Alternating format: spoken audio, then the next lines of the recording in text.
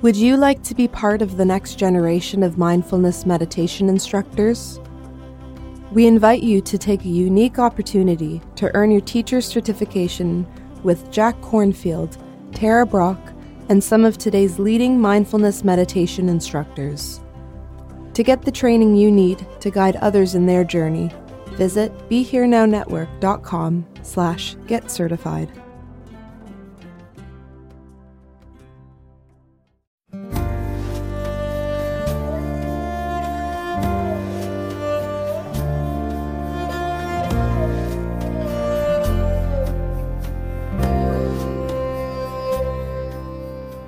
Welcome to the Krishna Das Pilgrim Heart Hour. In this podcast, Krishna Das shares his warm-hearted and down-to-earth path to the divine. If you are interested in supporting Krishna Das's podcast, please go to BeHereNowNetwork.com/KD. Hello, and thank you for sharing this with us. I wanted to know, I've been practicing Buddhist meditation for a few years, and then, got into kirtan and chanting, and of course it's a deist, at least ostensibly a deist practice. And ostensibly. Yeah.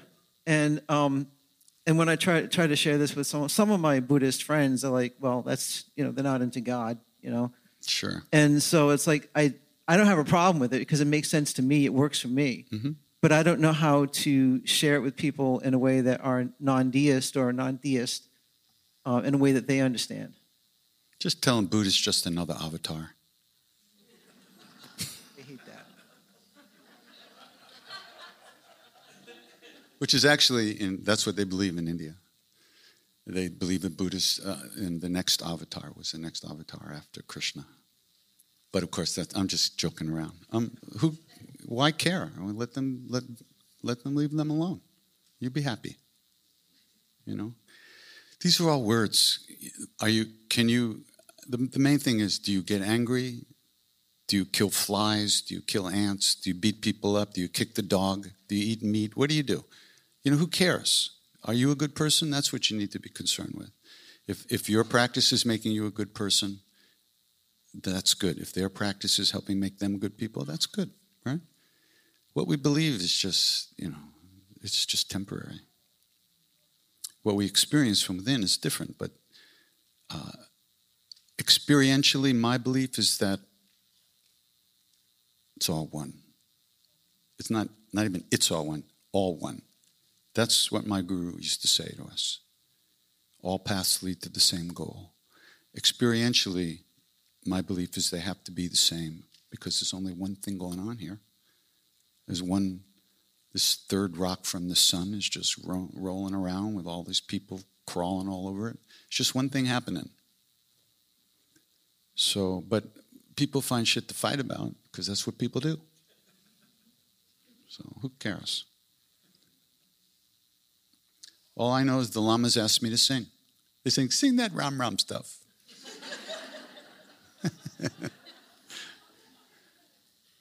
I went to see this really great. When you came in here today, you heard this chanting. It was Lama Germe. He's a chant master in the Kagyu tradition, and he lives in Paris now.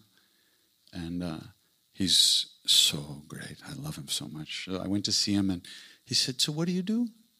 And I said, "Well, I sing Sri Ram, Jai Ram, Hare Krishna." "Oh, so you sing to the masters?" I thought, wow, that's an interesting way to say it. Yeah. He didn't have a problem with it. So the people who really are into it, they don't have a problem with anything. It's the rest of us. You know what I mean? Okay. You do your thing and be kind to them. They're Buddhists. They need help.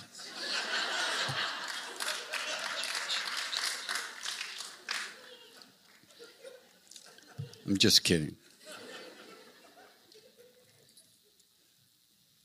Hi, I'm just wondering if you can share some insight on choosing mantras. If I had any, I would.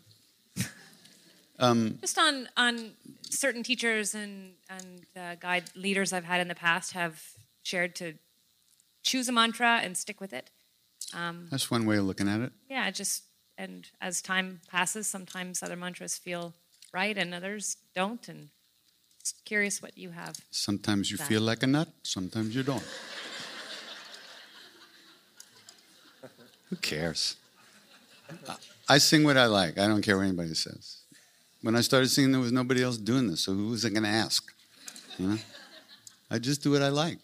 And y'all are here, so something must be okay. You got to follow your heart. Which you're doing anyway. If somebody says, do this, and you go, yeah, well, who are you following, him or you? It's you. That makes sense to you, so you do it. If it stops making sense, you don't do it. You have to listen to your own heart. Nobody knows. Nobody knows you from the inside except you. And that's what we have. That's the one thing we have to learn in life, is to listen to ourselves, get in touch with that, and find out what's right for us, what works for us. There is something to be said for doing one practice for a period of time. It can go deeper. You can overcome. Usually, we just turn the channel. Okay, we don't like that. We turn the channel. And there's so many channels. So there's something to be said for that. But that might be good for a period of retreat. And you might be able to go overcome certain tendencies to flit around and not face certain states of mind that are painful or difficult. So you might be able to go through those if you stay with one particular thing for a period of time, and not for the rest of your life. It's choices that you make. That's what's important. Is it on? Hi. Hi, it's on. Thank you so much for your music and your stories.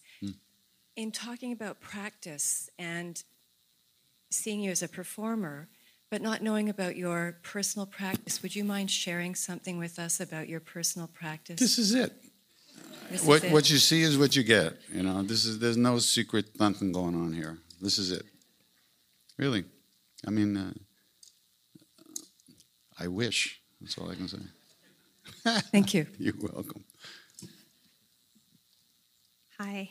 Thank you for being here. My question is, whenever they told you to sing, did they tell you how to sing, or did you just sing from your heart? And I sang from whatever part of me that happened to be available. That's your answer. Which is what I still do, to tell you the truth. What else are you going to do, right? It is what it is every moment of the day, so you just start from where you are. And that's the other thing, really. We start from where we are. We are where we are. What you do is you allow this practice to enter into your life, and it starts to transform you from the inside out.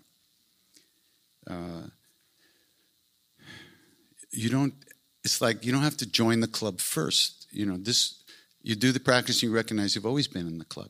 There's a big difference. So a lot of people have problem with sitting or doing practice because you're trying to have some particular, nothing's happening. You're doing your thing and you're still the same jerk you were 10 minutes ago. What's wrong here? So we get hard on ourselves, and then we change mantras, or we sit differently, or we stand differently, or we sing there. We do something, but it's the same schmegegi in there doing the same stuff. So it doesn't matter what you do. Just you add a practice to your life, and it starts to change you from the inside. And what happens is you wind up spending less time in these heavier negative states of mind. This is one of the things that happens over time. It's not something that you're going to notice, because the one who noticed was that heavy negative son of a bitch. And that's the one who's not there to notice. So you just go through your day and your week not going into such darkness quite so often and so deeply. You can't really stand aside from it and do a trip about it, because that's part of you is just not functioning anymore. It's gone, or it's going. So it's a transforming process, And once again, you start from where you are, and you just put the time in. That's the biggest thing. Don't have so many expectations, or at least be aware of the fact that you're sitting down and you're going to sit here for a half an hour, and you know the universe will be different in 31 minutes. It's probably not going to happen, you know. But that's okay. But it's the effort to remember, to be present, to keep the mantra going, pay some attention to it. That's the difference. That's what nobody does. That's what they don't teach us in the world growing up. They don't teach us to pay attention. You know, they don't, the value of that, of being here. So cultivating that ability and the habit of trying to remember, you know, that we're actually here doing something is a big thing. Very big thing. Very big thing. And Krishna says in the Gita, every little bit of effort that you make that goes against the flow, the outward flow of the awareness through the senses and the mind, you know, out into the world, every little bit of effort that you make to come against that is a really big thing. A big, important, life-changing thing. That being said, I still feel like the same schmuck I've always been. I don't know. I've been doing this for 40 years. I don't think anything happened. But you know what? I don't care. I just don't care. I'm going to keep doing it anyway. So, there you go.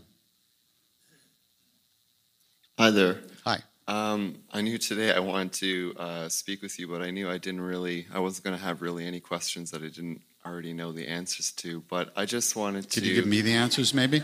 Yeah, no, it's not even a question. Oh, actually, okay. Someone had mentioned something about Buddhism, and actually I just wanted to share a joke. Why didn't the Buddha vacuum under the couch? Why didn't the Buddha vacuum under the couch? I don't know. Because he had no attachments. Oh.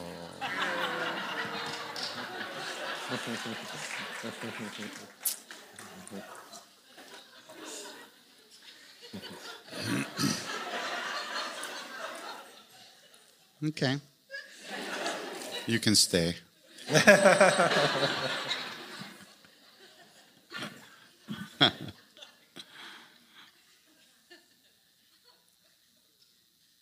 You know, the first things Maharaji, first time I met Maharaji physically, one of the first things he asked us, have you studied Buddhism? That was the first thing he said. Because, of course, I had sat Zazen in San Francisco a few times before going to India. And if it wasn't for him, in Buddhism, I used to read, I remember in high school reading this book about Buddhism, and it said, the Buddha said that your enlightenment is up to you. And at that point in my life, I thought, fucking A. Yes, that's right. My mother can go, it's up to me. You know, it was a big thing, you know. I was like, yeah. So, anyway, where were we? Could you speak to devotion? What does the heart of devotion mean to you? It's just falling in love.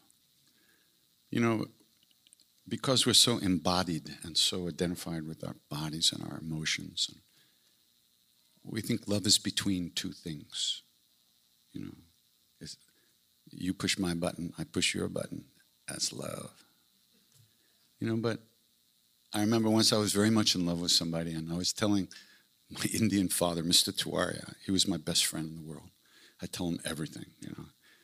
So I finished telling him how much in love I was, and he said, my boy, he said,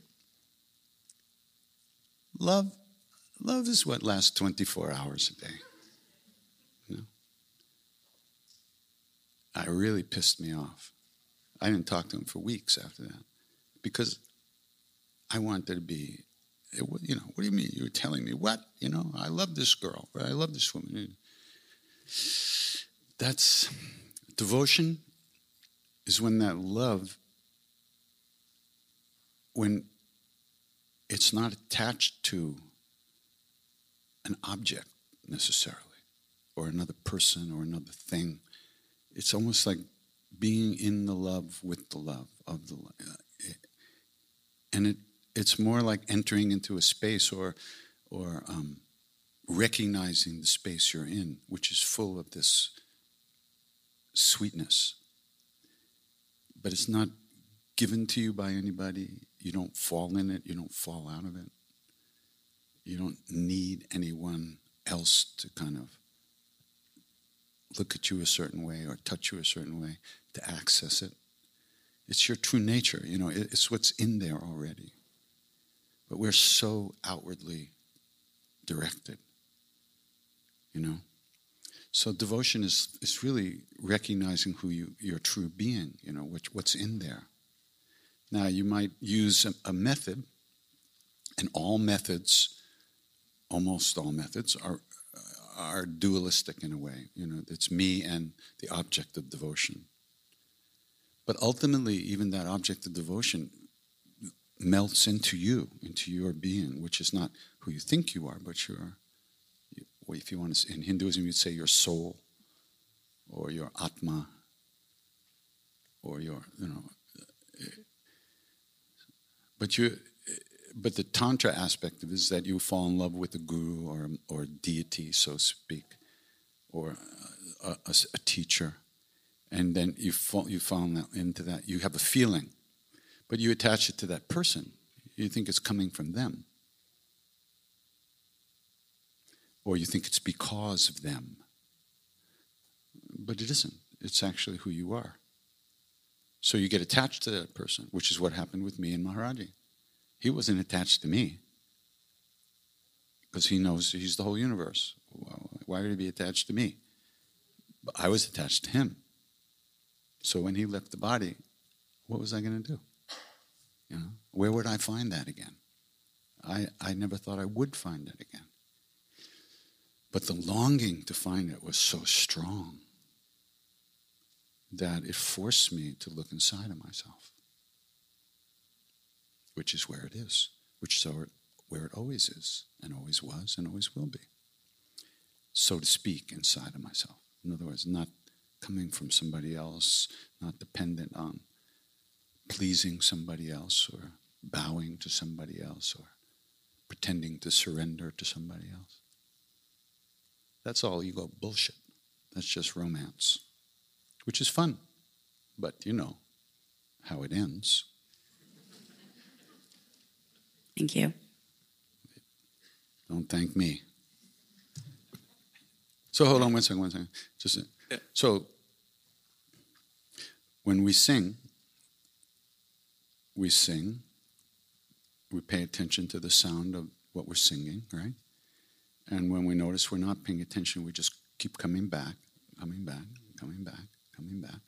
And gradually we get more used to just not being away. And we get more comfortable. It's a feeling that we become aware of, a sense of almost like being at home. And you start to relax in a certain kind of way. And a lot of things start to happen from within. And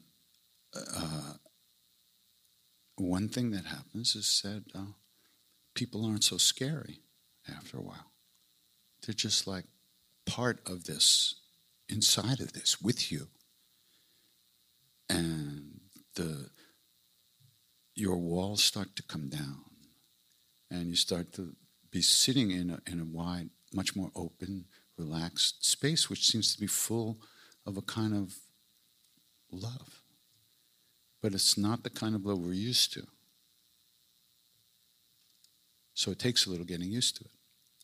It's not easy to notice it for a long time, actually, because it goes by so fast. We're too busy, which is why practice has to be done for a period of time, for a long period of time, until you get comfortable seeing and feeling in a new way, beyond the ordinary means of cognition, It's from within. And that's devotion. The external stuff is just a show, It's good. It's a method. It's part of a method. And listen, I walked around India wearing a red dress, stepping in cow poop with all kinds of shit, with holy ashes on my head, like for years, So I can't criticize anybody for being stupid because nobody was stupider than me. But, that's just a show. That's just you wanting to be something other than who you already are. It's a very external show of devotion. It's not really devotion. It's just a show. Real devotion is being who you are and then seeing it everywhere. Finding that love everywhere, all the time, which is where it is. So you can use all these practices to help you do that, but the practice itself will keep freeing you and opening you up into deeper and deeper awarenesses of what it really is, which is why they call it practice, because it works on another level than thinking, intellectual understanding. So that's how you find out what devotion is. And, one of my teachers, Sokni Rinpoche, a Tibetan Lama, he asked me to come to one of his retreats and sing. He was going to do a retreat where he spoke about and taught about devotion. And in the Tibetan tradition, that's not usually taught as a separate thing. But in that tradition, if I'm not mistaken, don't correct me now in front of everybody, please. But the first step in that tradition is to merge your heart and mind with the heart and mind of the teacher, of the Lama, of the Guru. That's the first step. You don't get the so-called higher teachings until you've established this connection, because it's from that connection that you could call it a heart connection, but it's not an emotional connection, that you have the sense of direction that you're going to go in. And that's devotion. And he pointed out to his students that if you have self-hatred and self-loathing, how will you ever love another person? How will you even love your teacher when you don't love yourself? Your teacher is someone who knows who they are, and that person lives within you as your true being. And if you don't love yourself, how will you ever get access to that place in you? Your teacher is not outside of you. So he was saying you can't even develop love for humanity or the whole universe until you start to overcome some of the psychological issues that as Westerners we hang on to so dearly. So that's devotion. Many, many years ago at Omega, I was walking up the pathway, and I looked at this man before me, and I said, "You are the most beautiful man I have ever seen." And he responded by saying, with a big smile, "Mirrors are really wonderful, aren't they?" And that same man on a CD, I have the CD to prove it, said that the practice inevitably yields its highest manifestations of love. And I wonder if you could share a little bit more about that for us today, the inevitability of the practice. You ever see those Quaker Oats commercials when you were kids? Shot out of a cannon? That's us. We're all been shot out of the cannon, and sooner or later we're going to hit the ground. That's inevitable. It's just inevitable. This sense of longing we have to find something, to get more deeply into ourselves, or find something, find that real love that won't go away, that will last. That longing is what carries us. That's actually how human beings experience being pulled from within, is this longing. You know that Rumi poem, Love Dogs? Do you? Who doesn't? Shit. Okay, I'll fuck it up for you. One night a man was crying out, "Allah, Allah," and his voice grew sweet with praising, right? Then a cynic walks by and said, why are you calling out? Have you ever got an answer back?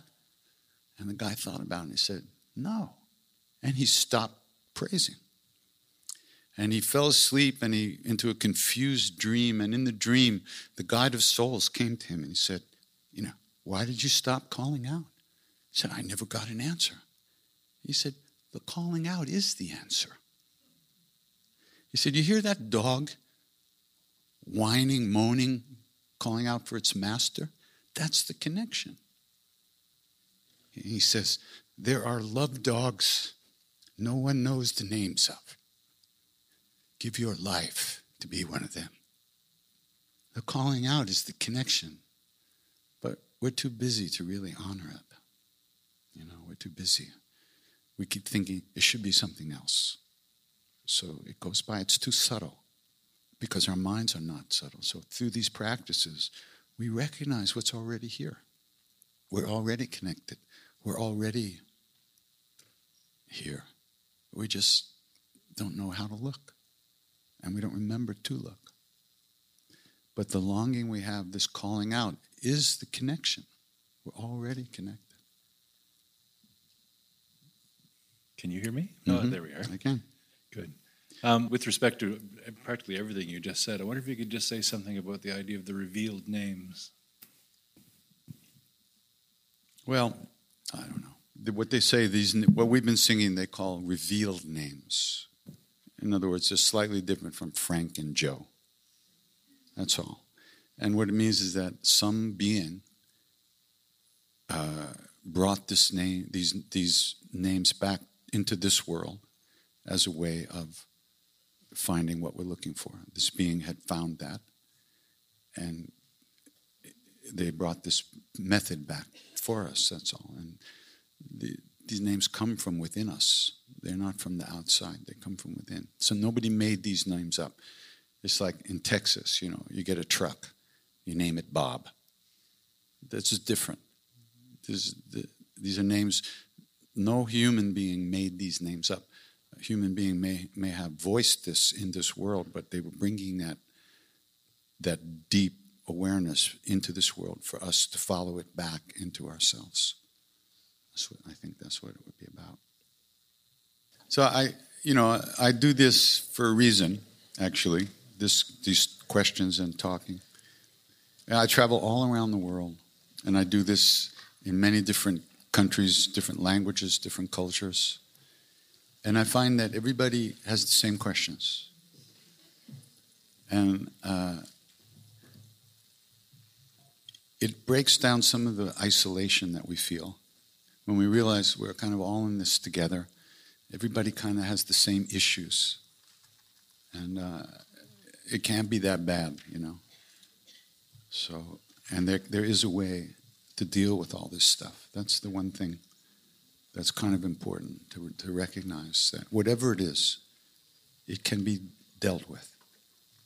No matter how much it hurts, there is a way to bring it into the light and to free ourselves from the bondage that we feel from a lot of our experiences in life, the betrayals, the hurts, the abuses, and all that stuff. We all share that. That's what makes us human.